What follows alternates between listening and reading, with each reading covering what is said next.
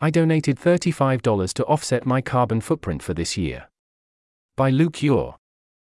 This is a cross-post from my blog. I've seen analysis like this previously on the forum, but nothing recently, so I thought it might be useful to share one up-to-date practical exploration of climate offset donations. I want to start donating annually to offset my carbon footprint. I don't really think of this as a charitable cost, instead it's internalizing my externalities. This is the first time I am systematically deciding to make an annual donation. I wanted to walk through my thinking in case it's useful for anyone else. This post also serves as pro-effective altruism propaganda. Here's a list of bullet points. How much carbon do I need to offset? The average American seems to emit about 15-20 t of CO2 per year. Source. I'll assume 20 t. But I travel a lot. A round-trip flight from London to New York emits roughly 1 t of CO2. This year I took 5 international flights, most had multiple legs, so I'll assume I emitted 15 t more than the average American. So let's say I have to offset 35 t of CO2 each year.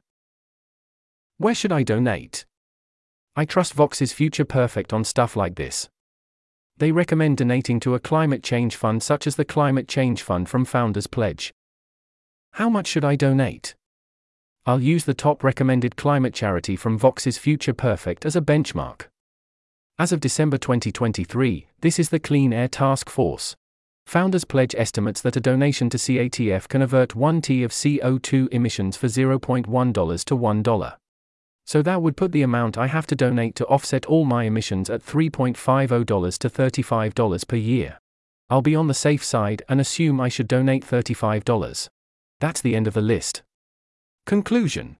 I just donated $35 to the Climate Fund from Founders Pledge to offset my yearly carbon footprint. I intend to make this donation annually going forward, and encourage you to as well. Effective altruism has been under some heat lately, with the collapse of FTX, and the drama around the OpenAI board ousting Sam Altman.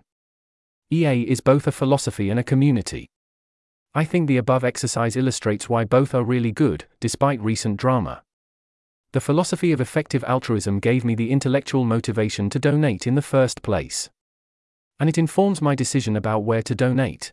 I should not just donate to what feels the best, I should donate where my dollar will have the highest impact in terms of tons of CO2, EQ averted.